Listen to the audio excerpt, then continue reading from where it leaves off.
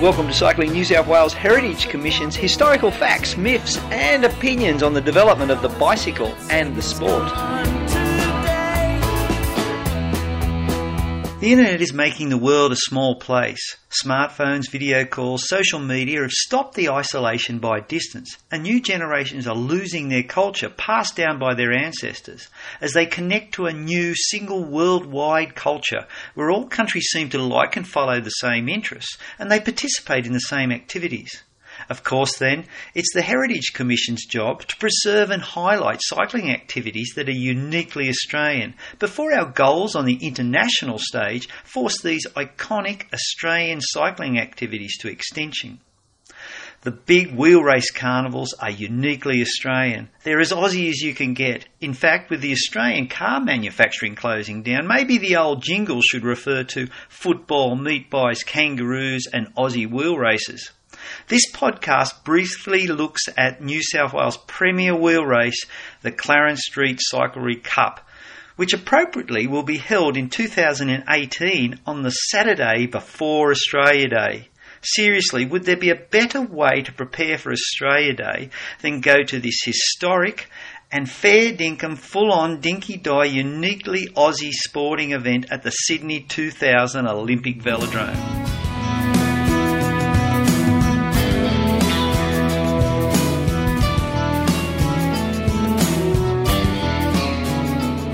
There is an earlier podcast that looks at the history and the riders of the Clarence Street Cyclery Cup in the lead up to Matthew Rice and Carly McCulloch's win in the 2017 men's and women's events.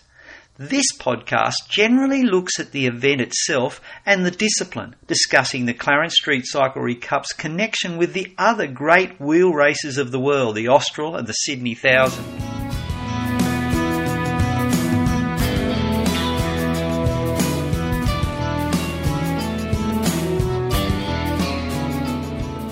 When it comes to cycling history, there's one Australian cycling relic that stands out as one of the world's most historically significant and treasured events. Melbourne's Austral Wheel Race was first held in, wait for it, 1887.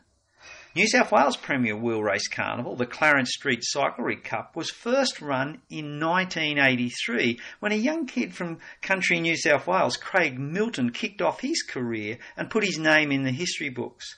Clearly then, the Clarence Street Cup event cannot rival the Austral for pure history. But to be honest, there's not probably an event in the world that can.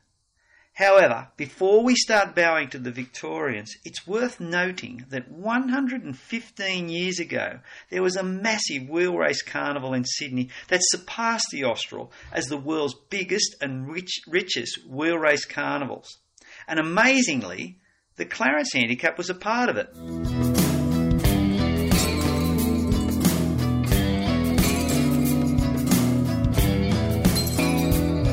The Daily Telegraph in January 1903 reported the Sydney 1000 wheel race offered the richest prize for a cycle race in any part of the world. It also went on to say, up to present, the Austral wheel race has enjoyed the distinction of being the biggest handicap cycle race in the world, but the Sydney 1000, with double the amount of prize money devoted to it, puts the Melbourne event badly into the shade. It concluded also that the Austral draws an entry of over 170 riders per year, but it was anticipated that the Sydney 1000 will entice hundreds of competitors from all parts of Australia. In actual fact, cyclists would come from all over the world, including superstars such as American Major Taylor.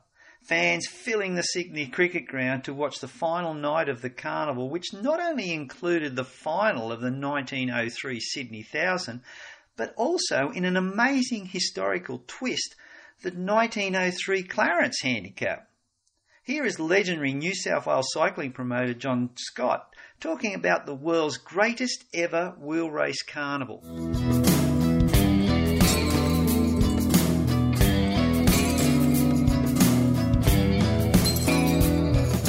It goes back to 1903, right? Yeah. Where Judy McIntosh is the greatest promoter and entrepreneur Australia's ever had. And McIntosh was a bike rider. Then he became secretary of the League of Wheelmen. and then Secretary General. And but he came up with the idea to establish a track race in Sydney that we're the richest in the world. So he came up with a race over 1 mile at the Sydney Cricket Ground worth £750 to win, which was £350 more than his adversary in Melbourne, John Wren, who was another flamboyant entrepreneur and theatrical promoter, had established in Melbourne called the Austral. So that's where the Sydney 1000 was born, at the Sydney Cricket Ground 1903 in front of 30,000 spectators. It continued, but skullduggery and collusion between bike riders brought about the demise of it, and by about 1909 or something it was gone as the prestige cycling in New South Wales. And when I took up the mantle of promoting cycling in the mid-60s, and then when Camperdown Velodrome was built, which was an integral part of the building of it, I was looking for something to bring back an iconic race to Sydney, and in 1976 we re-established the Sydney 1000, and it remained as the prestige handicap carnival in New South Wales until 1985.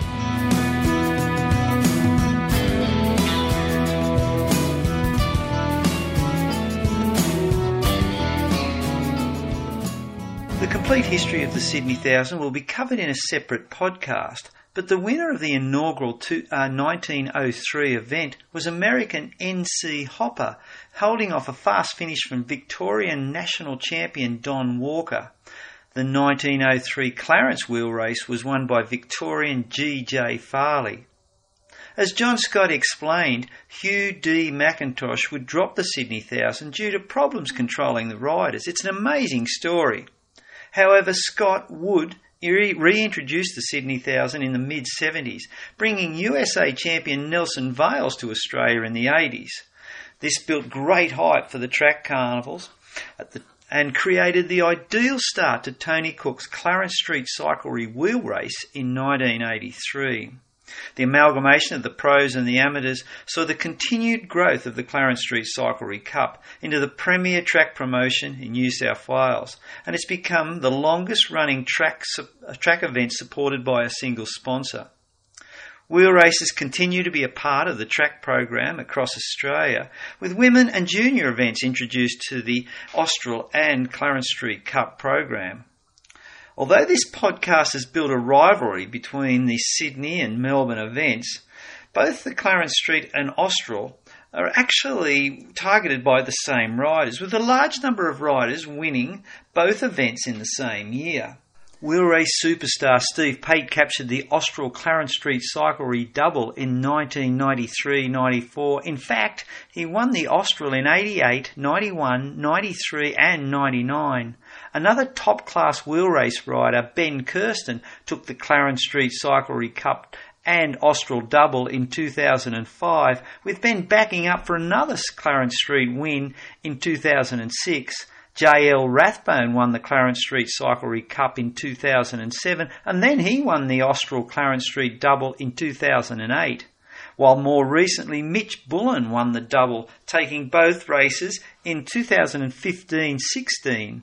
This year, young Illawarra star Zach Marshall is aiming at the double after winning the Austral before Christmas.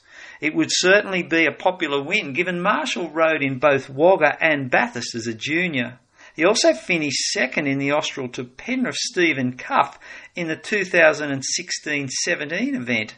Cuff himself not far from taking the double that year when he finished fourth in the Clarence Street Cup after his Austral win. Another rider with a great pedigree in the two races is Nick Alaris, who was on the podium in the Austral in 2014-15 with Cameron Scott, then backed it up with a win in the 2014 Clarence Street Cyclery Cup.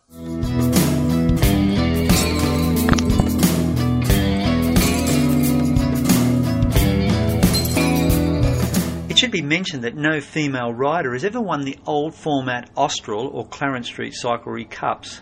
Even after the creation of the standalone female events, no rider has ever won the big Melbourne-Sydney women's wheel race double. So although there's plenty of debate on splitting the events into separate male and female races, the lack of any females in Australia's great cycling race honour rolls is a major reason for the introduction of the standalone women's events. Someone that's been in the pits and in the grandstands for the first all-female Clarence Street Cyclery Cups is Kerryn Windsor.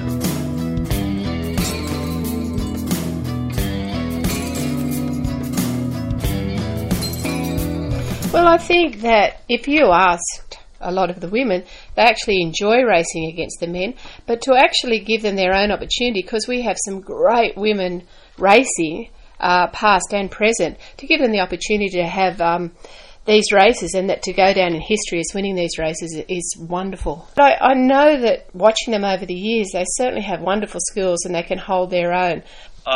You were there when Natalie Grice, who was Australian junior champion, had a fall. It was a horrifying thing to watch those falls. Unfortunately, yes, we were at Tempe. That was at Tempe that year, and Nat certainly had wonderful skills and can hold her own against the men. But unfortunately, in turn 3, coming into the finish, things got a little bit tight up the top and squeezed, and she had a nasty fall. But Nat bounced back after heading off to hospital and had a very positive attitude towards, racing against the men again. Once again, I think it's great that we give our women the credit due, as they are wonderful, fantastic riders. And sometimes in previous years, they've got lost in the system a little bit. So I think, to give them this opportunity is fantastic.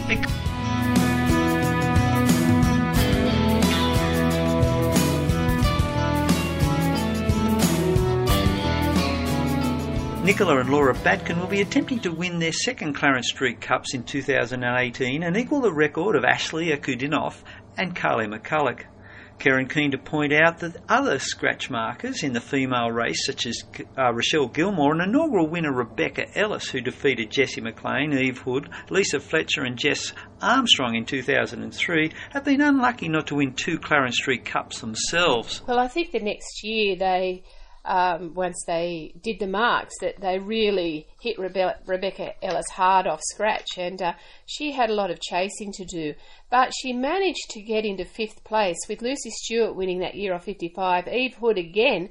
Eve was a good wheel race rider that would get a good mark, and she would just hang on there. And then one of our local girls, Teresa Ryan, Hayley Wright, and then, like I said, Rebecca Ellis coming 5th.